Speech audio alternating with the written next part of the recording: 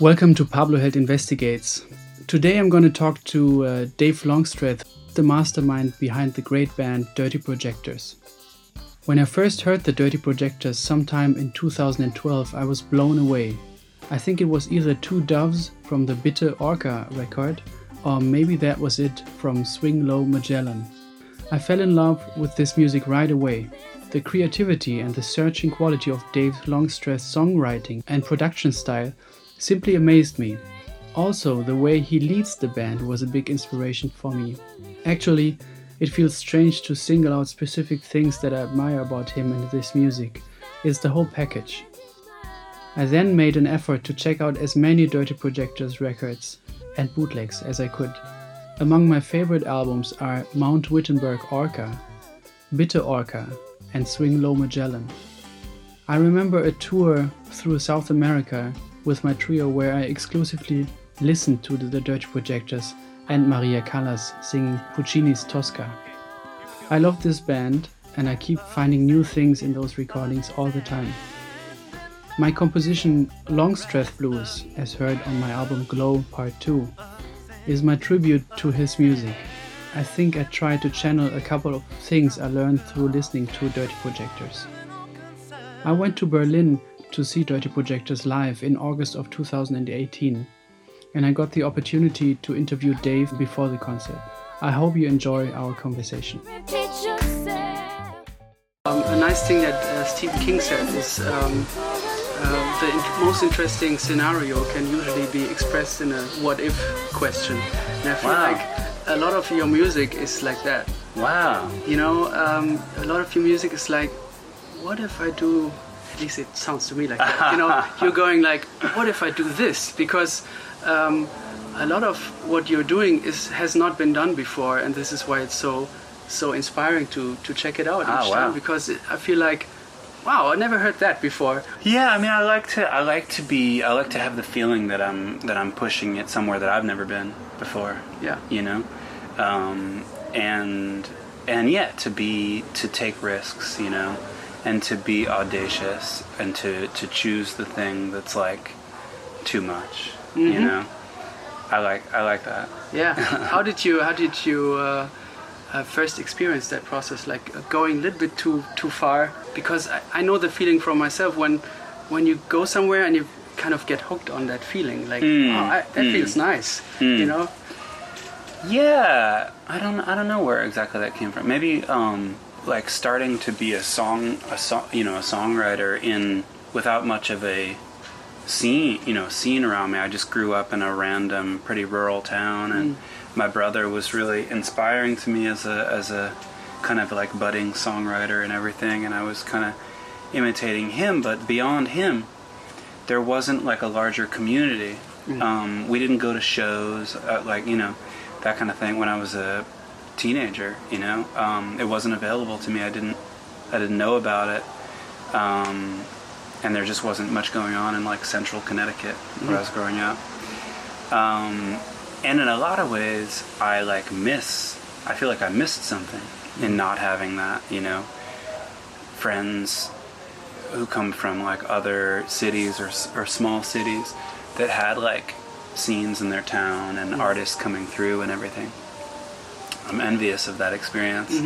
But maybe it allowed me to just kind of like make my own rules or just make things without really regard to or reference to like what a normal way of doing things would be. What was your formal training of the guitar or music? What was it? I never really studied the guitar, and it's funny, like, you know, when I was really young and just kind of getting into music, I was really inspired by like punk music and just the ethos of like doing it quickly, and the idea that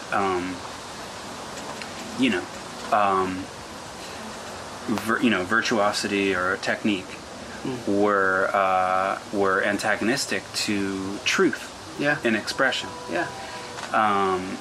And so I didn't really have a lot of patience for learning to do things the right way, or something. But at the same time, I was just very curious about music. How did they do that, you know? Or like even with 4-track stuff, like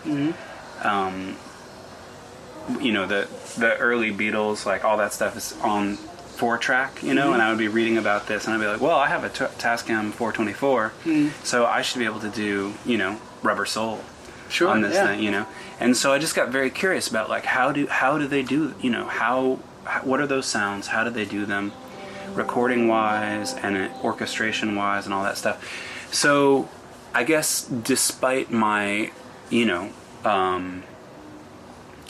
ideology, my curiosity about music won out, and I just kept on kind of like, I guess, studying things. And so did you take them off the record and, you know, learn the parts, and that way you learned to actually play the instrument? Well, I don't know how to play the I don't know how to play the instrument. It sounds like you can play the instrument, you know. I play it my own way, you know. I hack through it, but like that's like anything. But I eventually studied like orchestration. Okay. You know, because I really wanted to know how to write for orchestra, you know. So I studied that. Okay.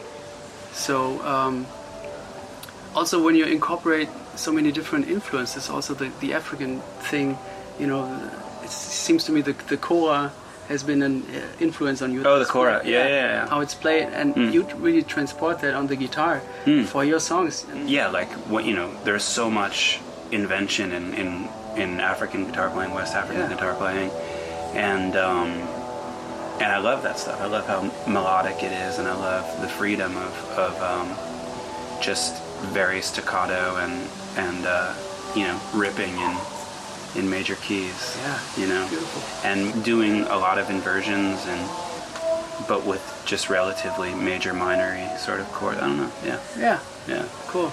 I didn't really think about it as, you know, transposing the kora to the guitar, but in a way maybe that feeling of West African guitar music comes from the kora tradition, which is, you know, hundreds of years old.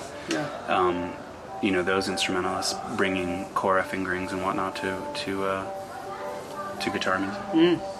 I'm curious sometimes with your songs how you start the process, you know, because when I think of a song like the Socialize, I have the feeling the guitar pattern was there first, and then actually that's a question. Was the guitar pattern there first, and then the beat, which is another thing that I'm so impressed by.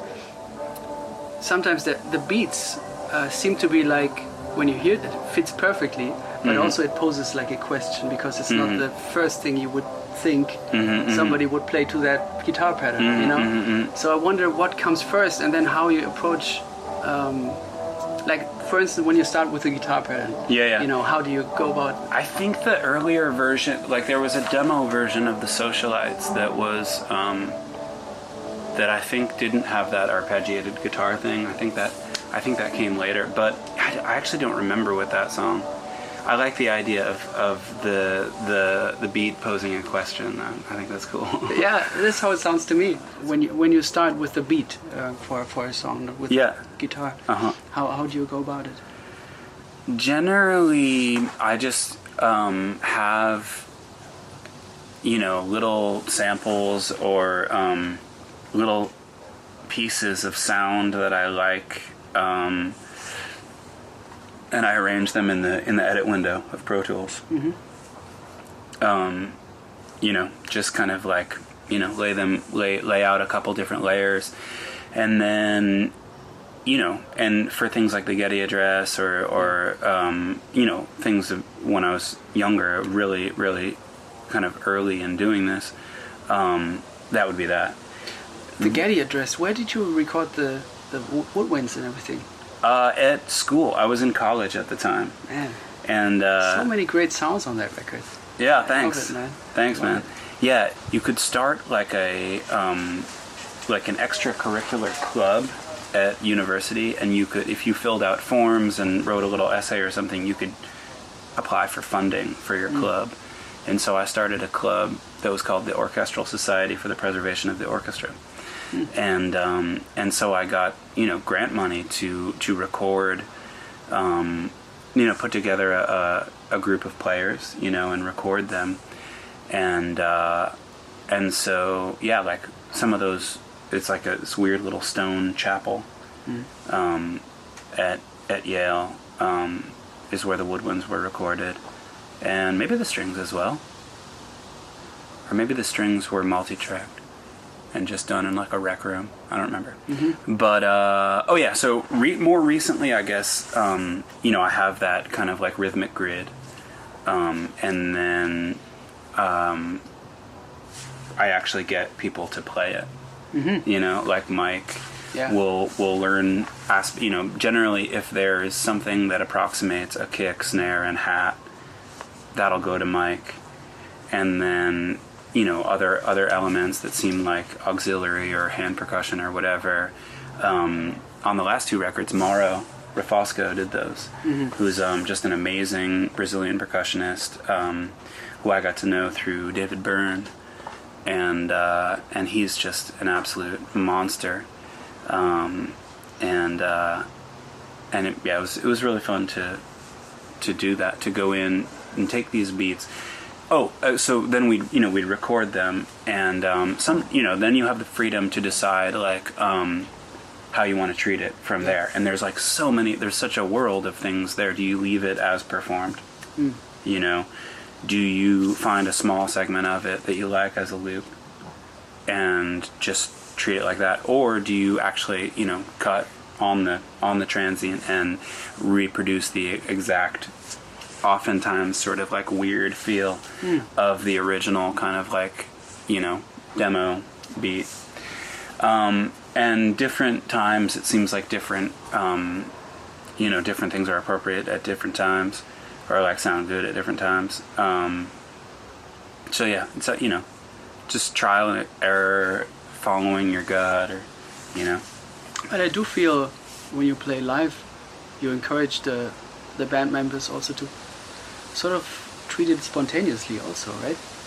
Definitely. Yeah. I mean, I think Mike has a sort of also like a jazz attitude at times. He does. Yeah. Right. Yeah. I wonder where did you find him? Because there was another drummer before that, right? Who played on Bitter Orca, right? Mm-hmm. Brian is an amazing drummer. Yeah. Yeah. Mike was playing in various bands around Brooklyn. He played in a band called Glass Ghost that is pretty awesome. Mm-hmm. And yeah, I just loved his feel. Yeah. His sensitivity.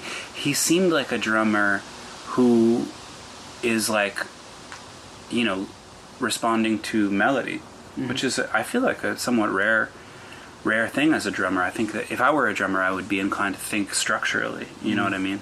And so Mike is like a poet, Yeah. So I love that about him. Yeah. Yeah. How he plays, maybe that was it. That's pretty special, I think. Yeah, man. Oh, wow. Okay. Yeah, we should bring that in. We're doing some, we're not playing it right now. Yeah. But we're doing some like residency shows in America in the fall, where we're going to do like different sets every night.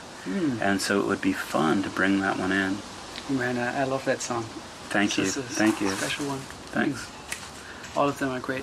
A lot of your music really forces the listener to listen. It's not like I'm just going to put that on and then do something else. Maybe I'll do something else, but constantly your music will be like, what was that? Even when I listen to it hundreds of times, like I can go back to maybe that was it and still get a kick out of it. Like, how did you come up with that pattern against the time? Right. It took me I transcribed that song, and it took me a really long time to figure out what the actual time field below that is. Right. And also, I only got the sense of that in the last 4 bars that really gave it away. Yeah. I don't know. I mean, that was weird. That was a weird one. Maybe that was it. Started out as just like a little like voice memo, just like acoustic guitar and that melody, and then it was more just intuitive, figuring out where the kick and snare would go on it. Yeah. So I probably don't know what the time is on it. But do you write it down? Only if I'm writing an arrangement for for like players that need to read, like horn players or string quartet. So the band, you're just teaching them the songs through playing them for it? Or do you send out recordings? Or Yeah. That's the way we've done it in this last round. This goes a lot faster. Yeah? Yeah. So then what's the process? Everybody just prepares the music and then you get together and you're like, I like what you play and I don't like what you play, maybe you can do something different? Or I mean, we put together Lamplit Pros from just the multi-tracks, and so in the past, rehearsal has taken so much time because teaching these kind of like parts, some of which get a little tricky, I guess, in person can take forever, and then I can be kind of an unreliable narrator about things as well. So to have the concrete resource of the recording, and just it allows people space, I think, to get in there and just learn it in their own way at their own pace. And then so rehearsals were like, I think they were pretty straightforward, coming into a situation where everybody knows their part, and then from there it's just about blending and tones and figuring out how to listen for each other. Cool. When I see you guys live, I mean that's the first time I'll see you guys live, but I've seen a lot of videos and all the records. It really seems to me like you're a very democratic band leader. And I sometimes get the sense, it reminds me a little bit of Sly and the Family Stone. That mastermind in the back, not always in the back, but that mastermind writing all these beautiful songs, but then going like, I'll lay this one out, as from the vocal point. You'll sing that one, and then you're really using everybody's full potential, I think. That's cool. I like the way you're describing that, and I love Sly so much. It's funny you say that because I've been listening to "There's a Riot Going On" like so much in the last year or so. Yeah. And just passages where that's all I'm listening to. Yeah. Yeah, and it's such a deep, crazy record. And then those earlier kind of like singles that are just so Stand. Just so major key, so exuberant. It's unbelievable, the emotion of those recordings. Yeah. What else inspires you these days? What do you listen to? On this tour, I've been listening to a lot of like Robert Johnson, actually. Robert Johnson. Just the classic like Delta blues player, And I think there were maybe like 27 recording songs that he recorded. So it's very limited, but I don't know why I've gone back to that. I started listening to it when we were in Japan, and then I like to go through periods where you're just like, I listen to one thing and I listen to it like Me too. over and over and over again. Yeah. I've also been listening to that song "Cruisin'" by Smokey Robinson so much. Okay. It's such a beautiful song. It's hard to say what my favorite record of yours is, but I think the one I've listened to the most is the one with Björk. Oh, really? Mount Wittenberg Orca. Oh, cool. I just can't get enough of that record, and I want to know. I want to know everything about it. How you started it. How the process for that record was. How you met Björk and how she was in the studio or whatever. Okay. So hopefully I'll get the years right. I think in 2010, a friend of mine, Brandon Stossy, in New York, where I lived at the time, was on the board of a bookstore in New York that it's called Housing Works, and so it's like a charity bookstore for and all the money that it generates goes to like AIDS research. And I think once a year, maybe twice a year, they do these things, just sort of like shows, benefits to raise money. And he's like involved in music as well. He runs that website, The Creative Independent. I don't know if you've checked it out. I think I've heard the name. Maybe I've read something there. It's cool. It's kind of like artists talking to artists about their practice and stuff. But So he I think worked on a monograph or something with Matthew Barney, and got to know Bjork through that. So he had the idea of putting us together, and he was kind of like, it can be whatever you guys want to do. If you want to play some of your own songs and then she'll play some of hers, that's cool. Or if you want to do something collaborative, that'd be cool too. And I had, was it 2010? Maybe it was 2009. I don't know exactly, I but don't it know. sounds like the right period. Yeah, but anyway, it's funny that all that stuff is long enough ago that you're like, wait, what year was it? Oh well. But my idea was like, I want to just make a suite of songs, like new songs, and we'll just get it together.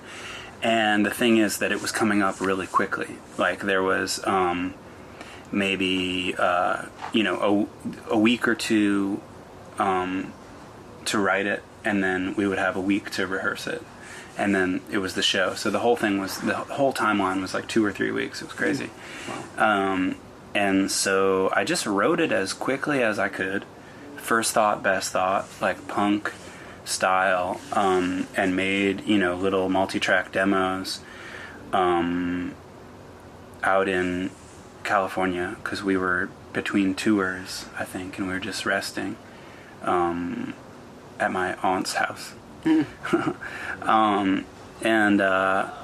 so then we came back and learned the stuff really quickly. Bjork joined us, I think, for the last 2 days of rehearsing it, and that was just so incredible. To be right in the room with her, just in our little living room in Brooklyn, as she was, her voice is like magical. It's insane. Otherworldly. It was so powerful and it was so inspiring for us. So how did she learn your songs? I don't remember. I guess she must have had the demos as well. Okay, yeah. Yeah. Does she read music? I don't really think so. Mm-hmm. I think she's kind of like me, where she could write it down if she's writing a part, mm-hmm. but I'm not a good like sight reader or reader in general. I think she's the same way. I think she must have listened to it. I sang demos of her parts. Mm-hmm. What was it like to rehearse her, like to say to her how she maybe should approach this? It was awesome. I mean, basically it was crazy because for the most part, for like 99% of it, it just sounded perfect and kind of like I hoped it would, Mm-hmm. And then there were a couple things where, it was just like, oh, like, could you pronounce this, vowel differently or something, like little things like that. And then she was so just selfless as a collaborator. I couldn't believe that, how she was just sort of like, I am, here for this collaboration to serve these songs, and that was so neat. So she's pretty amazing person. So we recorded. Oh yeah. So then we had the show, and I think the show is on YouTube, right? It is. Yeah. The show was really, really fun. I think we came away feeling like we pulled it off, but we maybe could have used a bit more rehearsal. And then, I think we did a whole lot more touring for like Bitte Orca, and we got around to recording it, several months later. Mm-hmm. And so it came, but we did that at the Rare Book Room, basically live, in the spirit of just the sort of spontaneity and minimalism of the project. Recorded it at the Rare Book Room, and the last song, All We Are, Bjork, I think, maybe was playing some shows, so she came in after we had put down the tracks to sing her parts, and just the feeling in the room as she did her verse on that was just very powerful. And I think that it was the first or the second take for her, which is like, what is that? What is that? Wow. So when you compose, like, you have 1 week of composing, maybe you can go a little bit further in explaining, like, first thought, best thought. I like that concept. Oh yeah, I think I think Arthur Russell said that, or he had something named that. Yeah, first thought, best thought. That's kind of that punk idea of like, don't belabor it, don't second guess it, don't prepare even, just Yeah. go. It's very spontaneous that way. And Yeah. like improvisational in a way also. Yeah, yeah, I know. I mean, I think it's a useful thing for me to remember when I can, because I do tend to get a little bit heady about stuff sometimes. So. It doesn't sound like that. Oh, cool. Thanks. Thank you. Yeah, I like that idea. Mm-hmm. Can you tell me a little bit about The Bride? Just anything that you have to think of when you maybe go back, listen to that song, or if you still play it, I don't know. We haven't played it in a bit. It would be fun to play. It was a melody that I wrote like a couple years before we recorded it. And I had it kicking around. I always sort of liked the melody, just how kind of wild it is. Mm-hmm. And how it seems to, there's like a grammar of melodies, and almost like a sentence structure or something. And just the particular grammar of that melody, the way it sort of like leads inexorably to the da-na-na-na-na-na. Mm-hmm. I don't know. I liked it. But I think I rewrote the words for Beta Orca. And I think there is a YouTube of like a really early version of the song. With different lyrics. With different lyrics, yeah. Okay. Yeah. How come you wanted to change it? I don't remember. And somebody pointed me to that YouTube, and they were like, "This is The Bride," and it's early in Dirty Projectors. It's like New Attitude era, like some first live shows, and I had forgotten all about it. In some ways, it's difficult for me. I mean, I guess it was a long time ago, but it's hard to remember. Mm-hmm. What I was thinking. But I guess I just felt that the lyrics weren't. I actually have no idea. Yeah, I decided to rewrite the lyrics. Yeah. So there's different words on the Beta Orca version. Mm. Do you have something like a daily routine, or like do you practice, or is it more a process of just maybe relearning a song that you want to play again, or composing, and then you pose a question or like a goal or a musical problem onto yourself, and then you kind of solve it by trying to play, or what's your process? Daily routine is difficult to say right now because I'm on tour. Sure. Yeah. But I think, in the larger kind of like cycle of like writing and recording and touring is always like sort of, it's a good place to collect questions and collect, interests, or like I want to check that out, or I would love to try this, And I think that writing, the way I like to write is just to go somewhere and like be alone, or basically alone, and work constantly, and just sort of be in my own head and just generate as much as possible, and not really edit very much. Yeah. And then editing is a part of arranging and recording. Yeah. What do you do to if you feel uninspired but you feel like you wanna do something? How do you get the engine running, like the creative spark? Yeah. I think it's important because when you can't work for whatever reason, I think you should you have to pay attention to that. I trust that there's a cycle to it. There's an ebb and a flow. There's it's like sleep or something. You're awake and then you sleep. You contract the muscle and then you relax it. So if you're not in the mood to do something, you shouldn't. Right. Okay. But how does that translate when you have to do write a couple of songs into? Well, you give yourself weird deadlines like that. I do a lot of that. A lot of my deadlines are like aspirational. Where I'm like, I'm going to be done with this 2 weeks from now. Yeah. And maybe you hit it, maybe you don't. I see. We touched on that a little bit before, but I feel like your world is constantly growing, and you're adding so much new stuff to your palette that you're choosing from. Do you think that's connected to your curiosity to say like, well, that I've done it that way, but now I'm going to do it differently, or now I'm going to add something? Yeah, I think so. It's not. I guess those things, the things that get added and the things that fall away, it happens, pretty intuitively. But yeah, I'll either just forget how I did it before, or just be like, okay, well that got boring, so let's try to do this differently now. Yeah. I think the new record also combines a lot of stuff from the past with new thoughts also. Would you say the same? Or? I would say the same. Yeah. And I think that people have asked me about this before, so I've had a chance to think about it. And I think that like part of that had to do with not playing shows on the self-titled record. Right.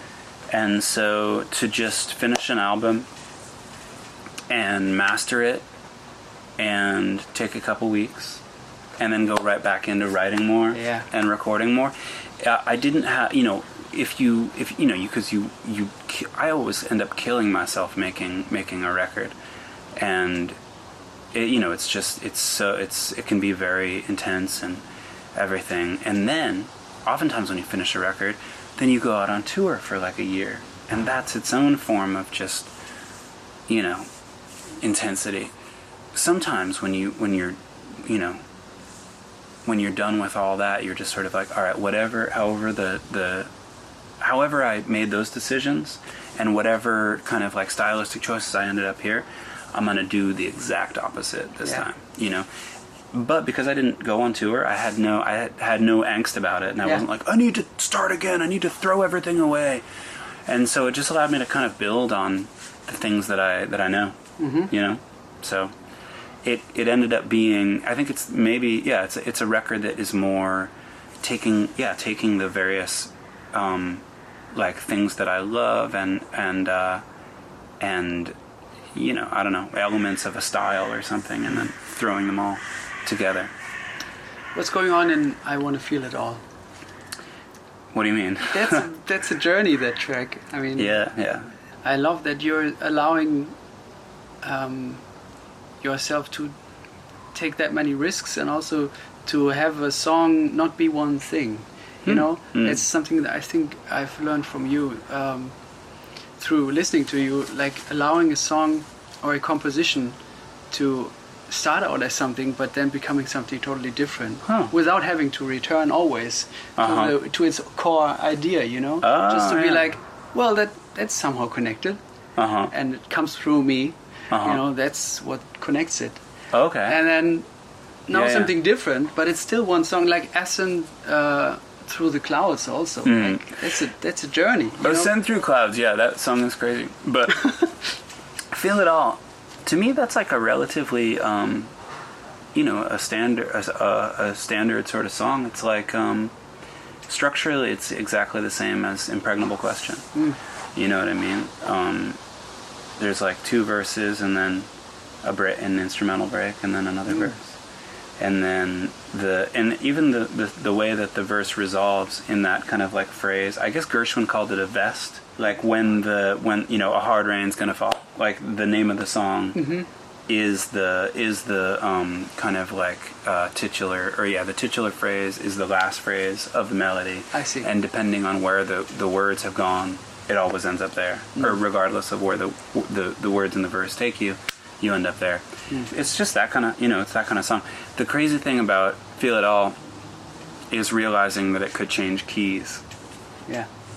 And so tucking those two key changes in there, I feel like gave it this kind of like constantly like rotating movement.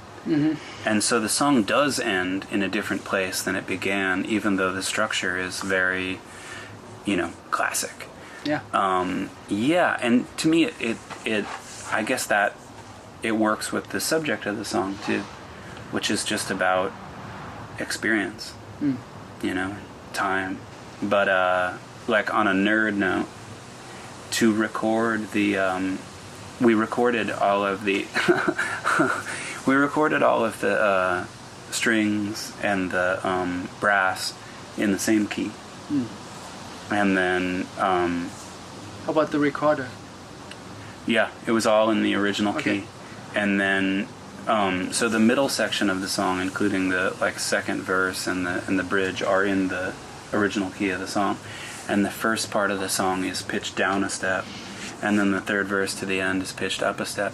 And so what that allowed to happen was that the brass and winds in the first part of the song are very sped down. They're a little bit more narcotized or something. They're just slower and a little bit woozier. Yeah. And then the strings in the last verse and the tremolo is that much more pseudoephedrine style. So these instrument groups became even more like what they were in the process of affecting those key changes to the recording. So I don't know. I was really excited about that. Yeah.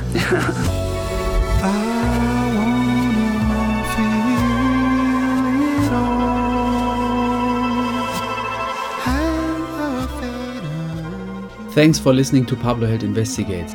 If you like the interviews, subscribe to this channel. Also, you can check out all my previous interviews on YouTube for the respective video versions. They will slowly be posted here as well. To be notified for new interviews, you can subscribe to my newsletter on my website at pabloheld.com or find me on social media. I'm at Pablo Held Music on Instagram and on Facebook. Doing these interviews is a lot of fun, but also lots of work that I'm doing in addition to my touring and teaching schedule and my family life. So if you would like to support the interview series, please consider donating at steadyhq.com/PabloHeld. That's steadyhq.com/PabloHeld. Thanks for listening.